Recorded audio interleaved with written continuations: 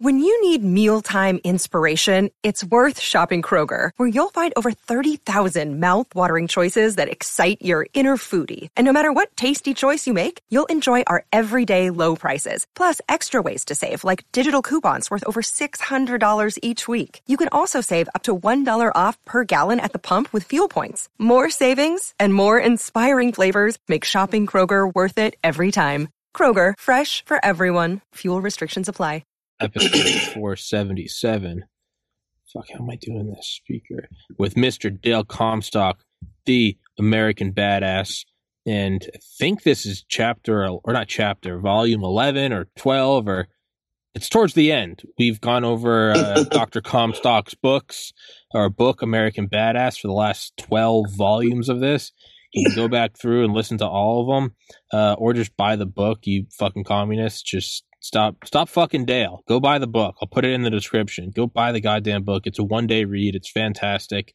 But Dale's a regular enough guest that I don't think I need to introduce him. Go back and listen to all the episodes. Dale was in Delta Force and in OGA and a whole bunch of other Black Ops, Jason Bourne, James Bond shit. And Dale, take it away, my good friend. All right, man. Cool. Thanks for having me on. So today what I want to do is wrap up the book, and just dig into the final chapters, which really, kind of were the end of, really it was the ending in 2011. Okay. So we're talking 10 years ago is when this book was written up to that time frame. And so we've talked about my other, in the previous chapters, we talked about my experiences in Afghanistan, Iraq, and other places with, the other government agency out there, Office of Government Affairs, in the unit, et cetera, et cetera. So today I'm going to talk about the Exodus. Last week I talked about the Exodus.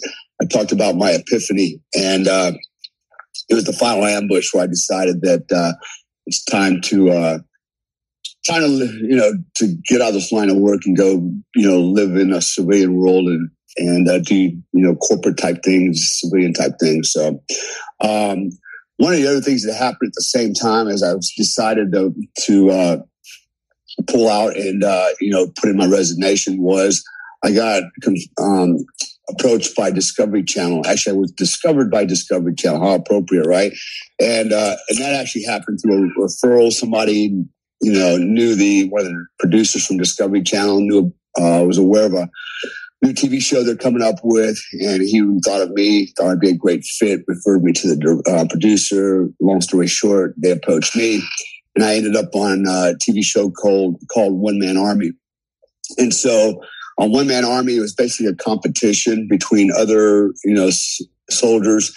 And each episode, was, basically four guys competing against each other. And in my particular show, what happened was I was competing against a SEAL, a Ranger, and a Marine. And then it was me. And I remember that the one event that we did was, if you can imagine, a big giant gravel pit. I mean, with the pea gravel about maybe at least 12 inches deep, and like a soggy, muddy bottom underneath it. They kept it wet, so it was hard to get traction, is what I'm trying to say, in this pea gravel pit. And it was probably across from one side to the other was maybe, I'm going to say maybe 20 yards across, and maybe about 20 yards. And in the middle, there was a pole. And in the middle of this pole, there was a ring, and then there was four chains attached going in the four cardinal directions. And on the end of each chain was a belt. Okay. And each contestant had to put the belt around his waist with this chain attached to his front. And you were not allowed to hold on to the chain. Okay. And pull on the chain. You had to just use your body, but no hands were allowed. So the goal was on the command, on the signal to go, each guy would try to pull his weight and pull himself backwards, because behind each one of us, we had like a podium set up with a red buzzer on it. And I would say it was maybe like 20 feet behind me. And what I had to do is get to my red buzzer and hit it. And if I could do that 3 times, then I would be out of the contest and I was safe. And then the next 3 guys would do the same until there was 1 guy left, and that 1 guy that was left would be eliminated, right? So there's a little bit of strategy involved, right? It looked like, okay, there's going to be 4 guys pulling against each other. And really it should have been, but what these other 3 guys did, somehow they coordinated between themselves to all 3 pull against me alone, right? So they all ran to one side, and basically they all pulled, and there was no way I could outpull 3 other guys. And one by one, they were hitting their buzzers, right, and eliminated themselves. They all knew they were safe as long as the 3 worked together and left me there. So it really came down to that at the end. I think I did like 13 evolutions, and I'm finally with the last guy pulling against him, and I got no power left, man. My legs, I ripped my hamstring at this point already. It was pretty bad. I actually still had the pictures of it. But, I basically had 1 wheel left and to pull against this guy. And I've already done 13 evolutions against 3 guys. And so I was spent. And so, but I put up a valorous effort, and, was not enough. And at the end, it was, basically I got eliminated. But it was obvious to everybody that watched that, basically those 3 guys go, if we want to stay in the show and we want to win, we got to get rid of that guy first because he's much bigger than everybody else. Yeah. And so it worked. But of all those guys in the show, I was the only guy to get approached by NBC 6 months later and go, hey, we liked what we saw on that show and what you did. And we want you to, we would like to see if you're interested in trying out for another show called Stars and Stripes on NBC. And I thought, well, okay, that's, I didn't think, that was going to happen. I thought it was going to be a one-time deal in my lifetime, and that was it. But here I am going and trying out again for NBC. So I ended up going through this long, very lengthy process with NBC, background checks, blah, blah, blah. And they ended up flying me to Universal Studios out there. And I actually did an interview, on camera with just the whole crew there, man. They had all the cameras on me and interviewers and had me sitting in a chair, and basically, they just started asking me a lot of questions. They wanted to see my personality, how I responded, was I TV worthy, et cetera, et cetera, et cetera. And apparently I was, because I was one of 8 guys out of over, I forget how many applicants, but it was something like 6,000 applicants that tried, and 8 of us actually got selected. So that's how I ended up on Stars and Stripes with Terry Crews, and that opened up a lot of other doors. So, those that watched Stars and Stripes with me and Terry, as soon as he and I were eliminated, which I think was the 3rd episode, the ratings just started plummeting, and which is kind of funny because Terry and I were very similar in stature. He's just a little bit bigger than me, but we're 2 older guys, bald head, and both of us grandpas, and we were kind of like, I don't want to say we were the main attraction, but we were out there in front for sure. Absolutely. And so and the way we went out was kind of it kind of sucked the way we got disqualified. But essentially, what happened was a couple things happened. One, Terry almost drowned, literally almost drowned, and I had to basically do the best I can to save him. And we did, got him out of the water and everything, and then we went on. And then there was another event where it came down to, we basically got eliminated. We didn't make one of the competitions. We got edged out on it, and it was all over. So, but it was okay. It was a good show. We did a good job, and it led to some other things. And so from there, I was surrounded by a management team. They want to start a production company that was more right-leaning instead of left-leaning. And all the guys in this company were conservatives. They wanted me to be the poster boy for the company. They wanted to do more for veterans, law enforcement, and kind of get away from the left-wing Hollywood, cliquish crap, and so So that's what ended up happening. I ended up being part of this team. And then I started doing other TV shows, stunts and acting. And then in time, it just kind of petered off because I was asked if I would move to Los Angeles. I was told I could be on a TV or movie set almost every week, and some of the prevailing thought was that I could possibly be the next Danny Trejo with my looks and everything, and I could be a really good bad guy, I suppose. And but I'd have to live in Los Angeles, and I really gave that a lot of thought. And I thought, man, no way. If I move to Los Angeles, that means I got to leave my daughter behind in North Carolina. Even though she lives with her mom, she lives here near me, right? And so I wouldn't be able to see her as much as I wanted to. And then I realized, Hollywood is not really who I am. The people out there, they really are kind of plastic, man. I mean, yeah, they're all actors. They're faking the funk. They're pretending to be, other people, but they're actually all just faking it, and don't get me wrong. Some of these people are really good people, man. Like Terry Crews is just, man, he is the bomb. He's a great, great, great guy. Many others that I'm friends with out there. Unfortunately, they tend to be a little bit more right-leaning or center, but, they weren't extreme left like, we see so often on TV now in the movies.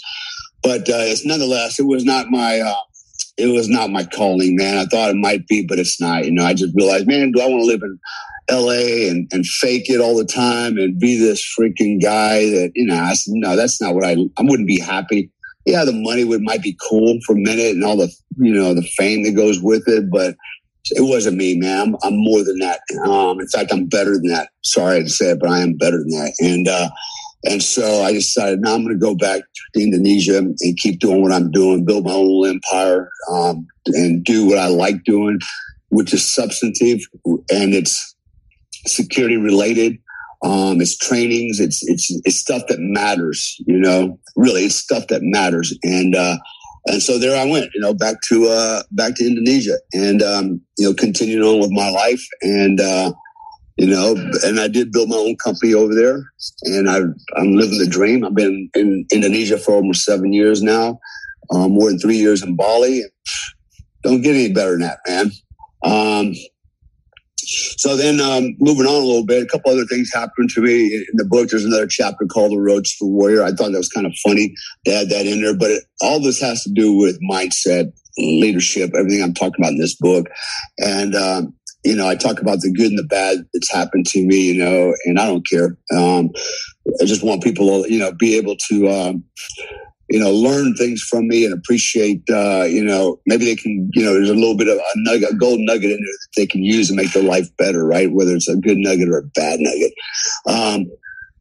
So the next story was the Roadster Warrior. And basically here's what happened. I went to the gym one morning. I think it was, like a Friday morning or something like that. And I went and worked out and I was pretty jacked back then. And I decided I needed to go to the bank, but I banked with Bank of America and there was not a Bank of America in Panama City Beach, Florida. The closest one was up in Defuniak Springs.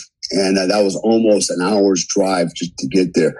So I had this BMW Z3 Roadster convertible, it's all souped up. And I said, well, I'll just, run up there real quick and go to the bank. Well, on the way up there, I'm driving for a while and I'm on this one particular two-lane road and we're getting ready to cross this big bridge over this bay. And there's this truck in front of me, a pickup truck. And there's a white guy in it. He's wearing, a wife beater T-shirt. He's got a gun rack on the back with a shotgun, a baseball bat. He's got a pit bull in the front. He's drinking a fucking beer. All right, while he's driving, and he's driving slow, and I'm trying to wait to get my opportunity to pass him, go around him, and he just takes his empty beer can, just chunks it out of his truck, and hits the front of my BMW with it. So I'm like, what the hell? I lose my shit, right? I freaking honk on the horn, like flipping the bird, like you freaking idiot, and he's like, well, he's doing his little thing, and then he just takes off. And he starts passing all these cars. He goes across the bridge on the other side, and I'm thinking, okay, I'm not going to be able to catch him now. And when I get to the other side, I guess he wanted to pick up where we left off on the other side of the bridge. So he pulls over to the side of the shoulder of the road, lets all the cars go by him, and he slips in behind him in front of me, right? And he's slowing down, and he's freaking raising hell. And I'm basically indicating to him, pull over, man. Just pull over, right? I'm like freaking mad. So we pull over, and I guess he wasn't expecting this guy as big as me to get out of my little car. It's a little roadster, it's a two-seater, right? And basically, I pop out of the car as he gets out, and he sees me, runs back to his truck, gets in and takes off. And he drives into this trailer park. And apparently that's where he lived. So he's going through the trailer park. I follow him in there. And then, I can't find him. I stop. There's a guy in his lawn. I go, hey, man, did you see a truck coming through here? Blah, blah, blah. No. And all of a sudden, here comes the pickup truck and comes back, and he drives by again. This time he's got a handgun. Right, he's pointing a gun at me as he's driving by, right, and I jump behind my car, like holy shit, and he just keeps on going, and then he takes off in the woods. So I drove to the front of the trailer park, and I stopped my car, and I get on the phone. I call 911. I call the police department. I said, listen, here's what's going on, and can you send somebody out here? Guy's pointing guns at me, he's throwing beer cans in my car, blah blah blah, and so I'm waiting, I'm leaning up against my car, waiting for the cops to show up. And all of a sudden, here comes this guy again in the truck. I'm like, oh, crap. And this time he pulls up behind my car, kind of at an angle. And so I walked over to him and go, just stay there. I said, the cops are on the way, and we're going to deal with this. And as I got closer, he looks at me, he goes, I'm going to kill you. He goes, so how do you want to die? You want me to shoot you or stab you? And I took him serious, man, because, it's a white guy and he's blowing all this rap music, and he's got this glazed look on his eyeballs, I'm like, is this guy crazy or what, man? So I basically realized I better back away. So I back away and I thought, okay, let me memorize the license plate just in case something goes down. And I look, and this guy had taken the time when he stopped his car. I guess he found a sandwich wrapper from Subway, right? And he wrapped it around his license plate so you couldn't see it. I thought, what the hell? So I said, okay. And I reached down, I grabbed it, and I pulled it off to memorize his license plate. And he saw me do that. He just lost his shit, right? And he's screaming, you motherfucker. And he gets out of the car, and he's coming at me full speed at this point. And I'm like, oh shit, right? So I'm wearing my glasses and stuff, and he's coming for me. And so I'm kind of sliding backwards. I pull my glasses off, and I toss them way behind me. Because one, I don't want to get hit with them on. Two, I don't want to break them, right? So I kind of get rid of them.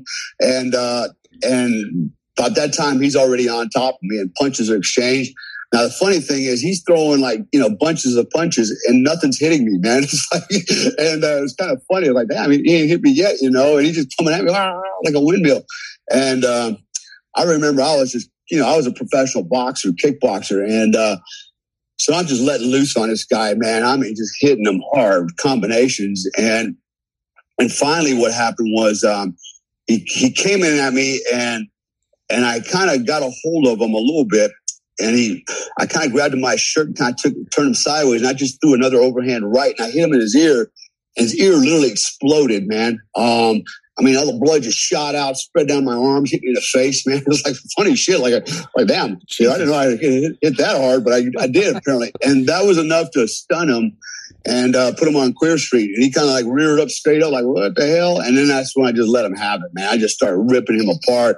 And I grabbed him by his shirt, I pulled it off. Now all he's got on a pair of shorts that are, hanging down his ass, and and so I've got him, and he's doubled over, and I'm just pounding the hell out of him. I'm forearm striking him and uppercutting him, and I'm just going nuts on the guy. And then finally, his pants fell off, his shorts fell off, right? Because they were baggy shorts like these guys like to wear. Well, they literally fell down to his ankles.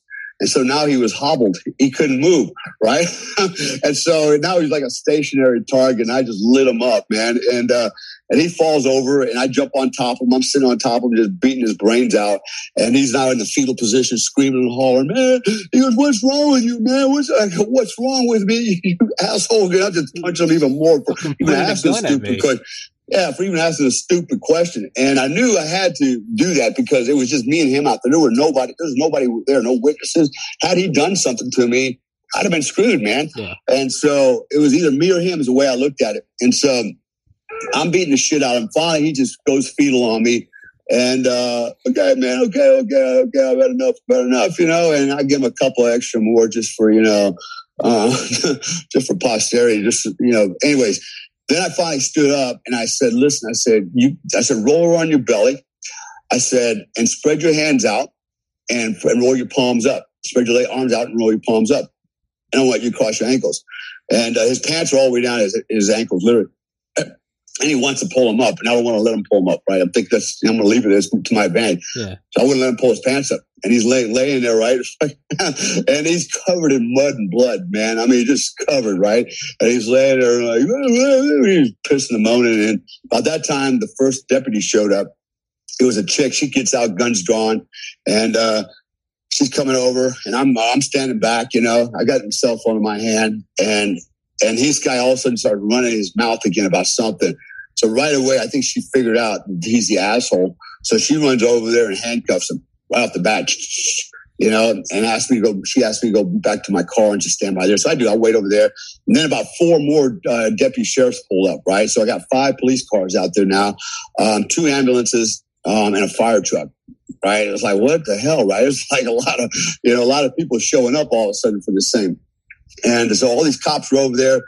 They're talking to him. He's sitting on the ground, and he's just haggard, man. I mean, just haggard, just bleeding everywhere, bloody and dusty, you know. And he's over there giving them his story, and all standing around listening to him. And then I'm just leaning up against my car. They walk over to me, and they surround me. They got their hands on their weapon. They're like, okay, now let me ask you something. They go, what gives you the right just to beat this guy up because, well, he wasn't driving fast enough or something, right? They made up some bullshit, right? Like road rage. I go, what? I go, let me tell you something. I said, the only reason that guy is not dead today is because today of all days, I didn't bring my firearm with me that I normally carry with me. In fact, I didn't bring my pocket full or nothing. All I got was these. I said, had I had a firearm with me, this guy probably wouldn't be talking right now. I said, you have no idea what I'm capable of. And they're looking at me like, what? I go, I have killed men for less. Okay, a lot less than that asshole. And they're like, whoa. And then, they're looking, and then they see a special forces thing on my car. Before that, they have no idea you're special forces. They're just like, who the fuck is this guy? Right. And then I told them what happened. And I told him, I said, look, I was in the military, blah, blah, blah, and this kid's listening to all this stuff, right? And he's like, oh, shit. I think he got woke, right? And so he's like, excuse me. Can I say something? The cop's like, no, you had your chance. Shut up, and they're still talking to me. He goes, no, really, I have something to say, and everybody's looking at him like, what is up with you? And he goes, listen, he's right. It was my fault. I instigated all of it. I did all of it. He's telling the truth. I lied. They're like, what? Right? There you go. So, and they're going to arrest him, right, for all kinds of shit.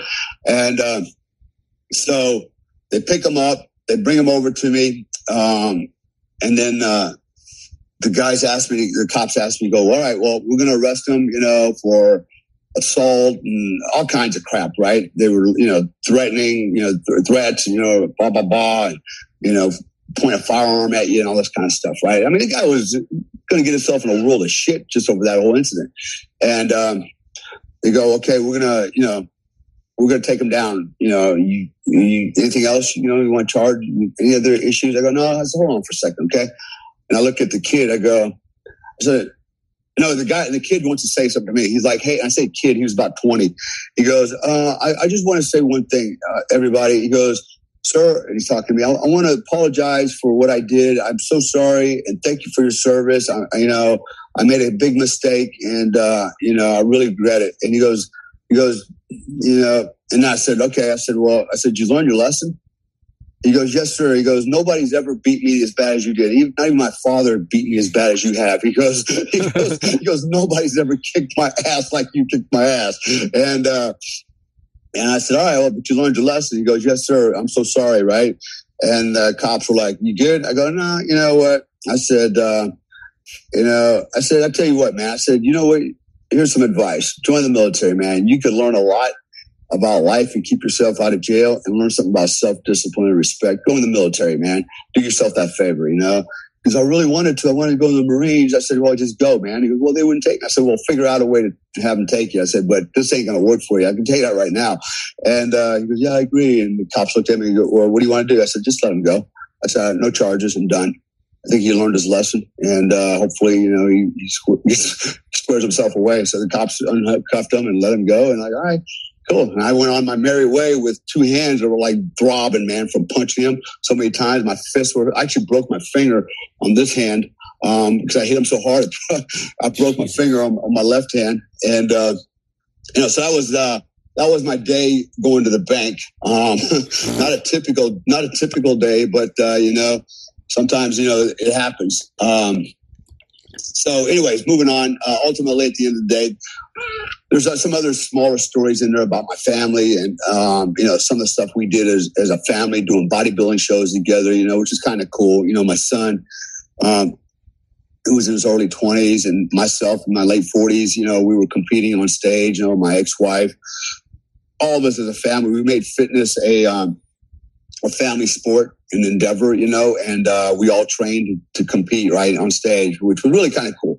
When you think about it, at the end of the day, man, your whole family or most of your family, a big part of it is literally on stage together, and we're posing and we showing off our hard work. And what a great thing to do with your family. And a lot of people out there miss the boat, man. A lot of fathers, it's like, and they have kids. It's like, well, what do you do when he's a kid? Oh, my kid, he likes to do this, he likes to do that, or, whatever he does, but what do you two do together? Nothing really, Why not, man? And to me, that's like, it's one of the most amazing experiences I ever had was standing up on stage with my son in a heavyweight division, right, for the nationals. And we're posing side by side. And then the funny part was I actually beat my son in that contest.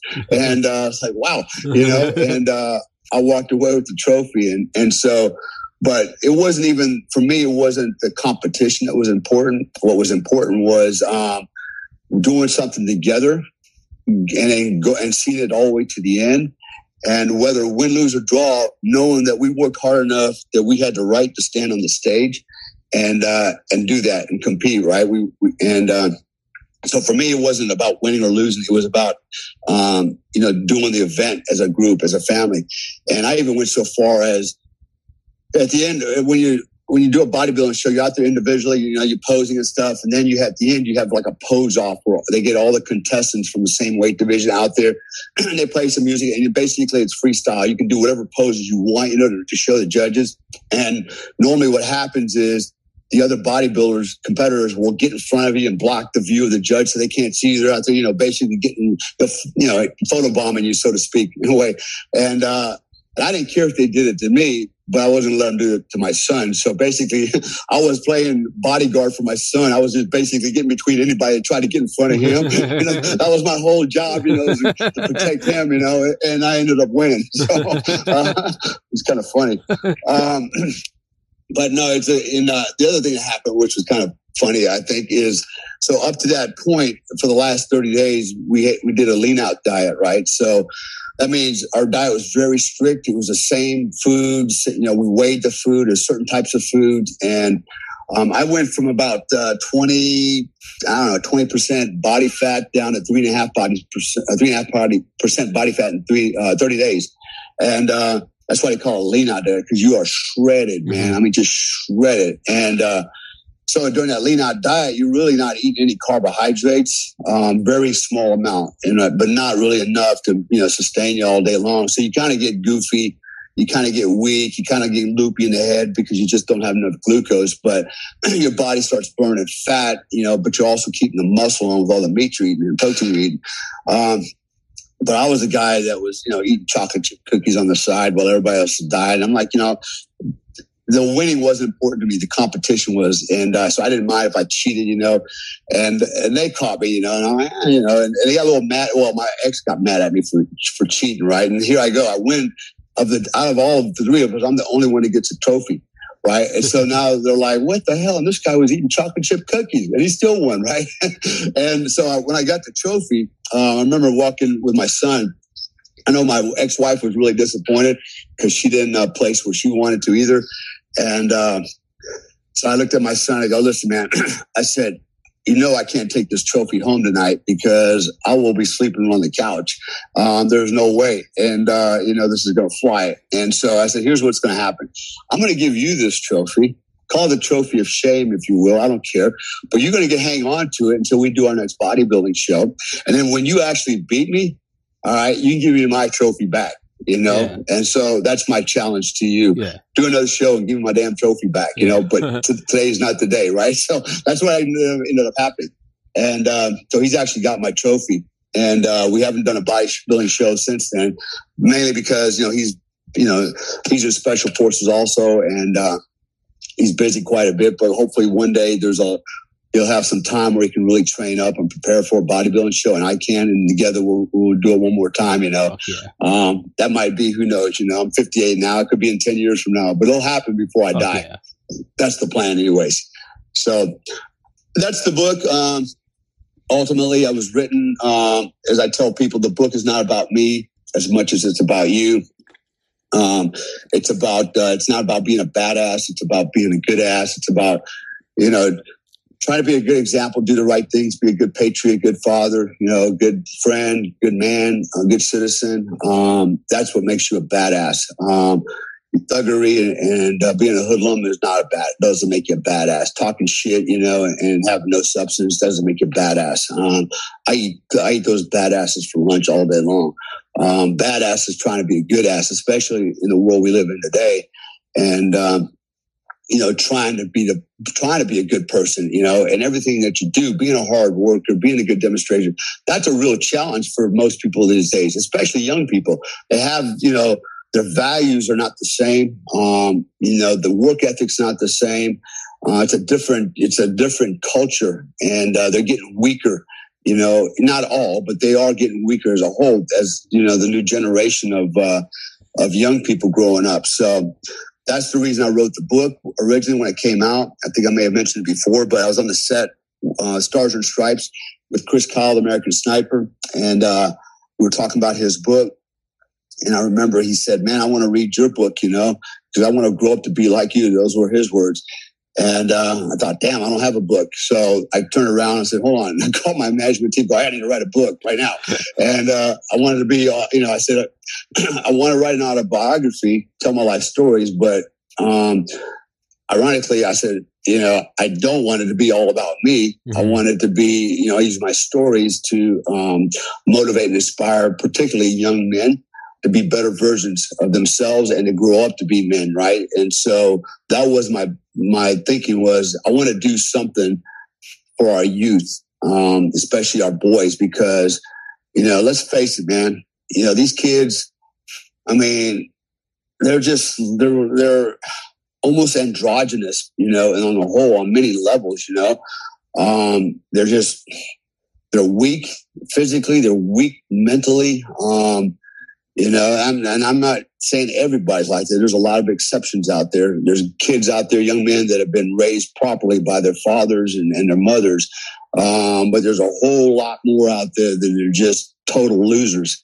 And I can speak from actual personal experience in combat, where I've seen this generation go to combat, and it was not a pretty sight. It was sad, in fact. And so I know as a country, man, we're not in a good place. And I just fear that the next war we have, man, it's going to be a disaster for this country, because we just do not. Everybody talks about the American fighting spirit. Well, we had it at one time. We ain't got it no more.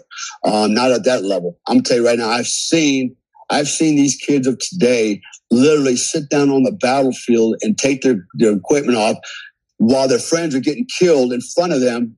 Okay. And rather than go out and helping them, they took their shit off because it was too hot, and they needed a break. That's where we're at. Okay. That is where we're at. That's a fact. Okay. If I told the whole story about what I've seen, especially in Afghanistan, Iraq, man, this country would, some people would lose their damn mind. They'd probably try to censor me, who knows what happened to me for all that. But the truth is ugly. I've seen it. And to me, it's just a preview of things to come in the future. And I work around guys right now that on some other projects, like literally, and doing physical work. And these kids, coming out to 18 years old are just totally clueless, man. I mean, my roommate, he works at I won't name the place he works, but it's a great job, makes good money. You're out in the sunshine all day, and water and boats. And these kids are just total losers. They show up for one day of work, and they're making $100 a day just in tips, and it's too damn hard. I'm gonna take tomorrow off. My shoulder hurts, my back hurts, this hurts, that hurts. It's like the kids ain't got the same grit anymore because we've coddled them. We've been coddling them since Dr. Spock, man, just constantly coddling everybody. Don't yell at them, don't call them mean names, don't spank your kids, don't do this, don't do that. Give them what they want. And here we are. Right, we got kids that don't know if they're boys or they're girls. They think there's something in between. They want me to believe that there's something in between, so they don't want me to call him he or she. They want me to call him, whatever the hell it is, an it or Z or whatever. Ain't happening. All right, you might lie to yourself, but you're not gonna make me lie to myself about who you are. Don't tell me that you're not a boy or a girl when I can see your dick hanging out. Okay, you're a boy, and that's what I'm gonna tell you. I'm gonna tell you you're a man. I'm not gonna say you're a man. Okay. And I'd probably be kind of hesitant to call you a boy, but I'll call you a male because you have a penis, and that's what it is. I'm not going to call you anything other than that because you're not going to tell me to lie to myself, make you feel good, better about yourself. Yeah. And I don't give a shit if that pisses people off. What are you going to do? If that pisses you off, you probably can't kick my ass anyways, right? Because you don't even know if you're a boy or a girl. So bring it. Anyways, we live in a different world, man. But anyways, that was the intent of the book.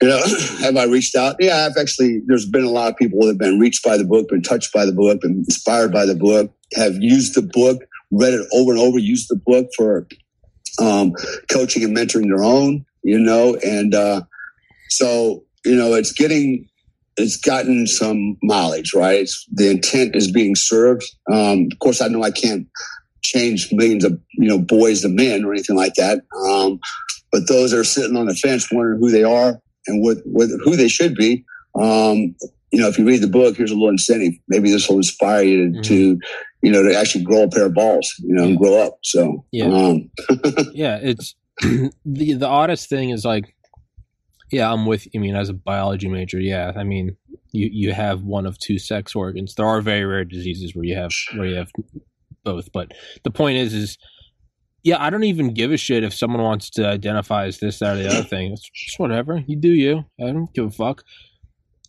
But what's masqueraded as tolerance for all is actually not tolerance for all. I'm a tolerant person. I don't give a fuck what you are. I do not give a fuck. Leave me alone, and I don't give a shit. I don't care if you're gay or straight. I don't. It means so little to me. It's like if you told me what kind of toilet paper you use, I'd be like, I don't give a shit. Good for you.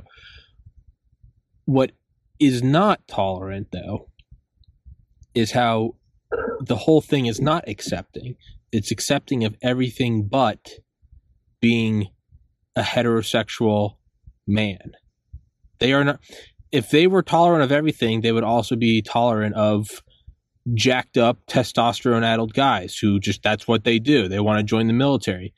If you were truly tolerant, you would be as okay with that as you would be a guy who wants to be a hairstylist. That's true tolerance. You'd be like, you want to do that, or you want to join Delta? I'd be like, good on you.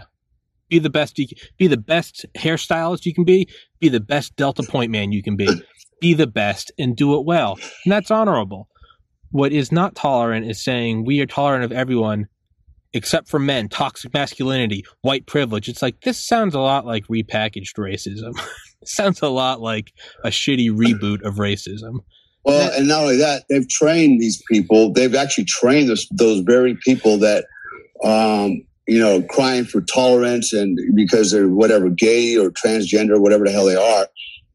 They're actually, and they're white people and they're white males, throwing other white males under the bus because we won't lie to ourselves about who they're not and who they are. Right. That's what gets me is I am not going to use a pronoun and lie to myself and call you anything other than what you are, either male or female. And so they won't respect that. Like you said, right? It's like there's no tolerance for that because I'm just being intolerant. Yeah. No, I'm just being truthful to myself. All right. I'm being truth to myself and I'm telling the truth, but you don't like it. You want me to lie to myself and actually lie to you, make you feel good about yourself because you want me to lie and call you, one of these pronouns like, whatever other than male or female.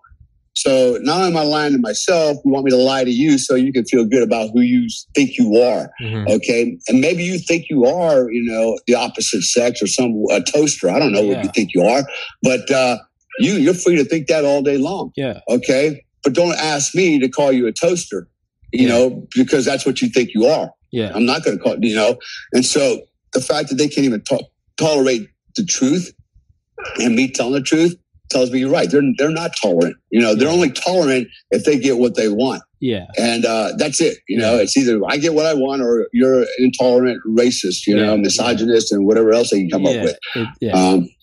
So, and another thing too is so I know, and here's the other thing, is, well, he's just a closet, homophobe or closet racist or closet blah, blah, blah. Let me tell you something, jackasses. If that's what you think, first of all, I got a daughter that's hardcore lesbian, always has been. Okay. Was she born that way? I absolutely believe she was. I saw it when she was very little. I was like, okay, this one is a tomboy. At least that's what we thought. And it just never got any better, man. It got even worse and worse. And she is about as hardcore lesbian as you can imagine. She's Dale reincarnate. In a female's body, man, a lot younger. Like, damn, man. And she's a little badass, Fuck yeah. And I love her nonetheless, and it's her choice. I respect that. I don't care, like you, I don't give a shit what you do with your life. Yeah. But I will not call her anything other than what she is. She's a girl. I'm not going to lie to myself or to her, man. She's a female, okay? Maybe in her mind, she thinks she's a male. She's butch. She's very butch, okay? Yeah. But that's in your mind. But guess what? In reality, you're still a girl, and no amount of surgery or anything is going to change that, okay? You have the genetics of a woman, and all you're doing is altering your physiology with surgery and, your chemistry with hormones, but nonetheless, your base DNA says you're a female, and so it's about being honest, man. And people just don't want to have an honest conversation because it doesn't fit the narrative. And other people like to push that narrative because it supports their political beliefs, their agendas. These others become pawns in a bigger game of life that has nothing to do with them. They just become pawns. Yeah. They're useful idiots, right? I have no problem with you being gay, anybody being gay, even you, Tom. It's okay you're gay, right? So I'm like, okay. Dale's like, Tom, you're a total bitch. It's okay. I accept you. And I'm like, Dale, wait, what? What are you talking about? No, you know what? And the other thing is just don't force it down my throat. Yeah. Okay, that's it. You be what you want to be. Just don't force it down my throat and tell me I gotta say certain things to make you feel good about yourself. Don't force me to lie or tell me I need to lie to make you feel good. If I don't lie, then I'm being a homophobe or whatever I'm going to be to you. We live in a strange place. I think homosexuality has always been around. It's been around forever, man. It's been around forever. Yeah. And so it's not some kind of current, modern day, anomaly. It's always been there. Is it natural, or normal? I would argue it's normal in the sense that a lot of people are doing it and have been doing it. Is it natural? I don't think so, because when you look at biology again, right, we have males and females for a reason, right? You got AC/DC, so that we can be plugged in and procreate, reproduce ourselves. That's it. And so, these people that, don't feel it, that are gay. Okay. You're gay, whatever. Is it a mental defect? I'm not going to call it a mental defect. I'm just going to say that, you might be normal, but it's not necessarily natural. That's what I think. That's my opinion, and I'm not judging. But trying to arrive at a reasonable conclusion is a little bit of a challenge. So like them, I believe in science, right? Everybody's telling me believe the science. Well, here I'm going to believe the science. Yeah. And this is what the science says, right? That's a matter of fact. That's what the science says. There's male or female. Yeah. That's it. Now, okay, there's some other, what do you call them? Like, worms are, what do you call worms? They can, they go both ways. They have male and female parts, right? Hermaphrodite. There's yeah, there you go. Yeah, there are rare diseases where there's actually, purely technical speaking, there's not just, right, there's male, there's female, and then everyone knows there's hermaphrodites. That actually gets even more like nuanced. I mean, it gets down to like 1 in 10,000, 1 in 100,000, 1 in a million. But I remember learning about these in genetics. There are like Klinefelter syndrome is one. There are ones where it's not even XY. It's like XXXXXYY. It's weird. Yeah. It goes, but the point is like, yeah, I don't give it. We'll wrap this up with a quote from Bill Hicks, who is my favorite comedian, who died at age 33. Bill Hicks, stay out of my life. But it's a quote about kind of everything we're talking about, where it's not that I don't care. It's not that I care. It's not that I'm tolerant or intolerant. I just don't give a shit. And I can't find the quote, but it's along the lines of what business is it of yours, what drugs I put in my body, who I have sex with, or what my political beliefs are. And if you're having a hard time answering that, I'll answer it for you. It's none of your fucking business. As long as I pay my taxes and leave you alone, I should be able to do what I want. So take that to the bank, cash it, and take a vacation out of my fucking life. Yeah, that's exactly what it is. I don't, or that other meme. My political views are, I think 2 gay men should be able to raise their adopted child to grow their homemade marijuana plants and defend it with AR-15s. Do whatever the fuck you want. That's the purest beauty, is you do whatever the fuck you want. Or what General Mattis said when that senator asked him, what do you think about gays in the military? And he said, Senator, it is not of my concern what 2 consenting adults do in the privacy of their bedroom. I am here to push forward national security. I don't give a fuck. I don't give a fuck. It's I'm the same way, man. But but they, when it's being forced down my throat, and more, actually, what really concerns me more than anything else is when you try to influence my children in school with a certain belief system, right? Okay. That's not your place. Okay. Your teacher's place in school is to teach my kids history, math, English, okay, those tools that are going to need to be a successful adult as they grow up. I don't send my kids to school to learn about critical race theory and all those things. That doesn't belong in the schoolroom, okay? That belongs in the living room with your family, man. That's as a parent's job to teach your kids about morals and ethics and how to treat other people. That's not the teacher's job, okay? But we've gone so far beyond that. Now I'm looking at this critical race theory, and actually what's interesting is how many minority women are standing up against it, going, bullshit. I don't want you teaching CRT to my kid, because what you're telling everybody is my kid's not as good as a white kid. And so all you white kids need to be ratcheting in the back and lowering yourself down to their level. So in a sense, it's actually racist. Right? It's exactly what it is. It's exactly what it is. When people say we need affirmative action, it's like, you're implying that the black kid isn't smart enough. 2 of the smartest people I fucking know. One of them, I won't mention the other one, but one of them did go to Harvard. He's a physician now. He went to Harvard Medical School. He went to college with me. He's as black as you get. The dude is a fucking genius. I always talk about how good I was in college. This dude blew my fucking doors off. Straight A's without missing a beat. This guy's legitimately like, not even exaggerating, like from the Congo, like darker than dark. Name is like, you can barely pronounce it. Smart as fuck. The idea that, we need that's you saying they need help because they can't do what you do. That's and the other argument is, they need a hand up, because we've suppressed them, blah blah blah. But I'm like, well, how the hell did Obama become the most powerful man in the world? Yeah, right. And by the way, he's black. Okay, so how did he get up the ladder, right? Did just a bunch of white people boost him up there? I mean, they did, but ultimately, there's a lot of success stories of black men and women out there. So why do we keep saying that they're being suppressed and need an extra hand? That's bullshit. I know a lot of very successful black people, as Asians and others.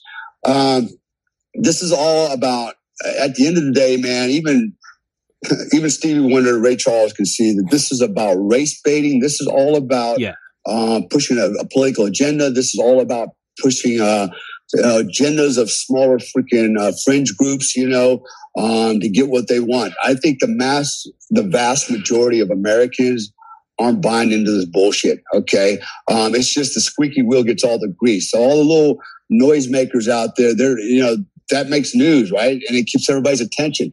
But, at the end of the day, if they didn't get the attention that they're screaming for, I think you see a whole different country. We're back to where America should be and was at one point. We're all kind of like getting along, and doing our thing and being successful. I believe the left needs this. They need this drama to keep them in power and keep everybody going at each other to justify all the rules and stuff that they want to impose.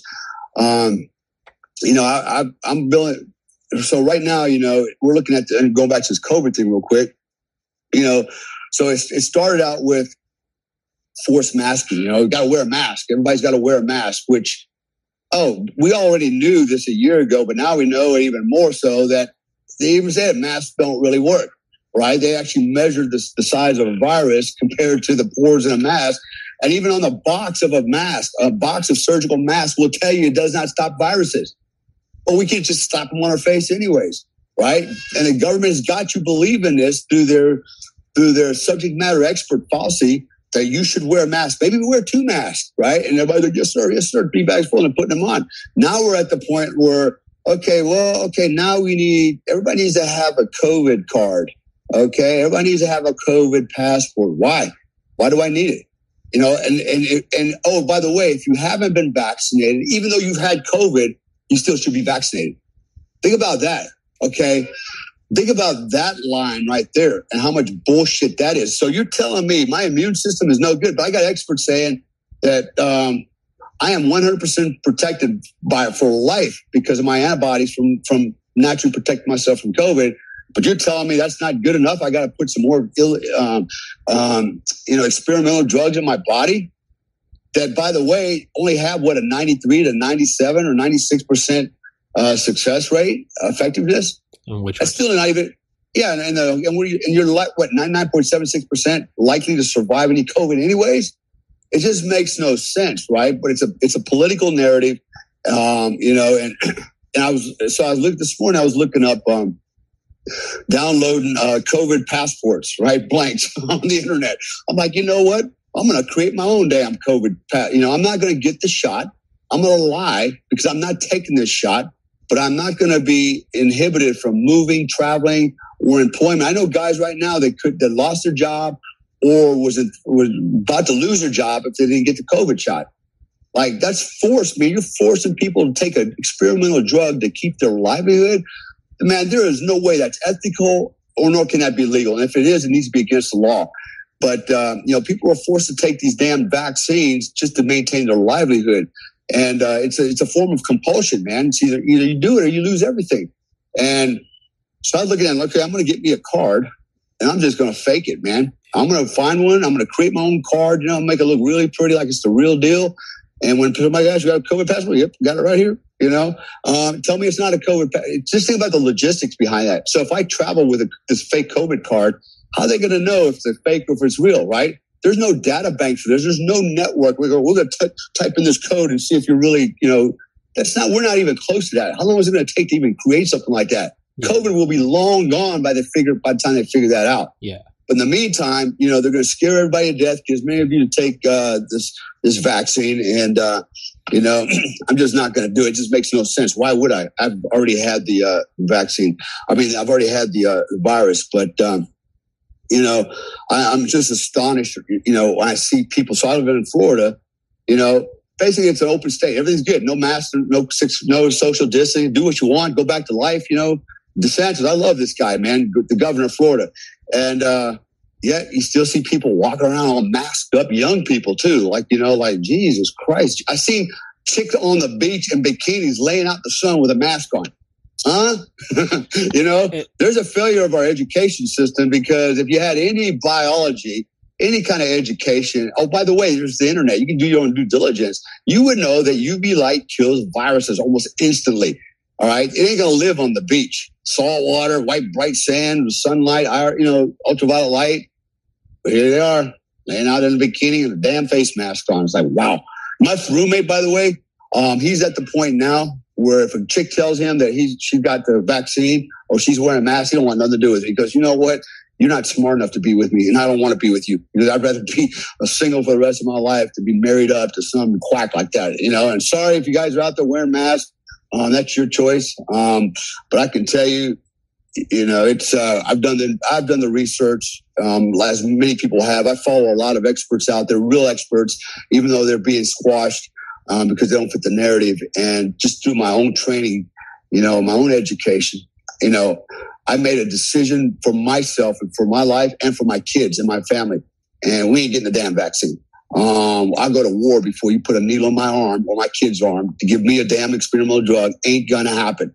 People will die before that happens. I'm not gonna let that happen. You're not sticking me with anything. Okay, because you're scared, you're afraid, and you're gonna want me to take a shot because you're afraid. Go to hell. Go to hell. Ain't happening. Sorry. That's me. Fuck yeah. Dale Comstock, American badass. Come here for all of your American tips. Tips. Yeah, your American tips with Dale Comstock.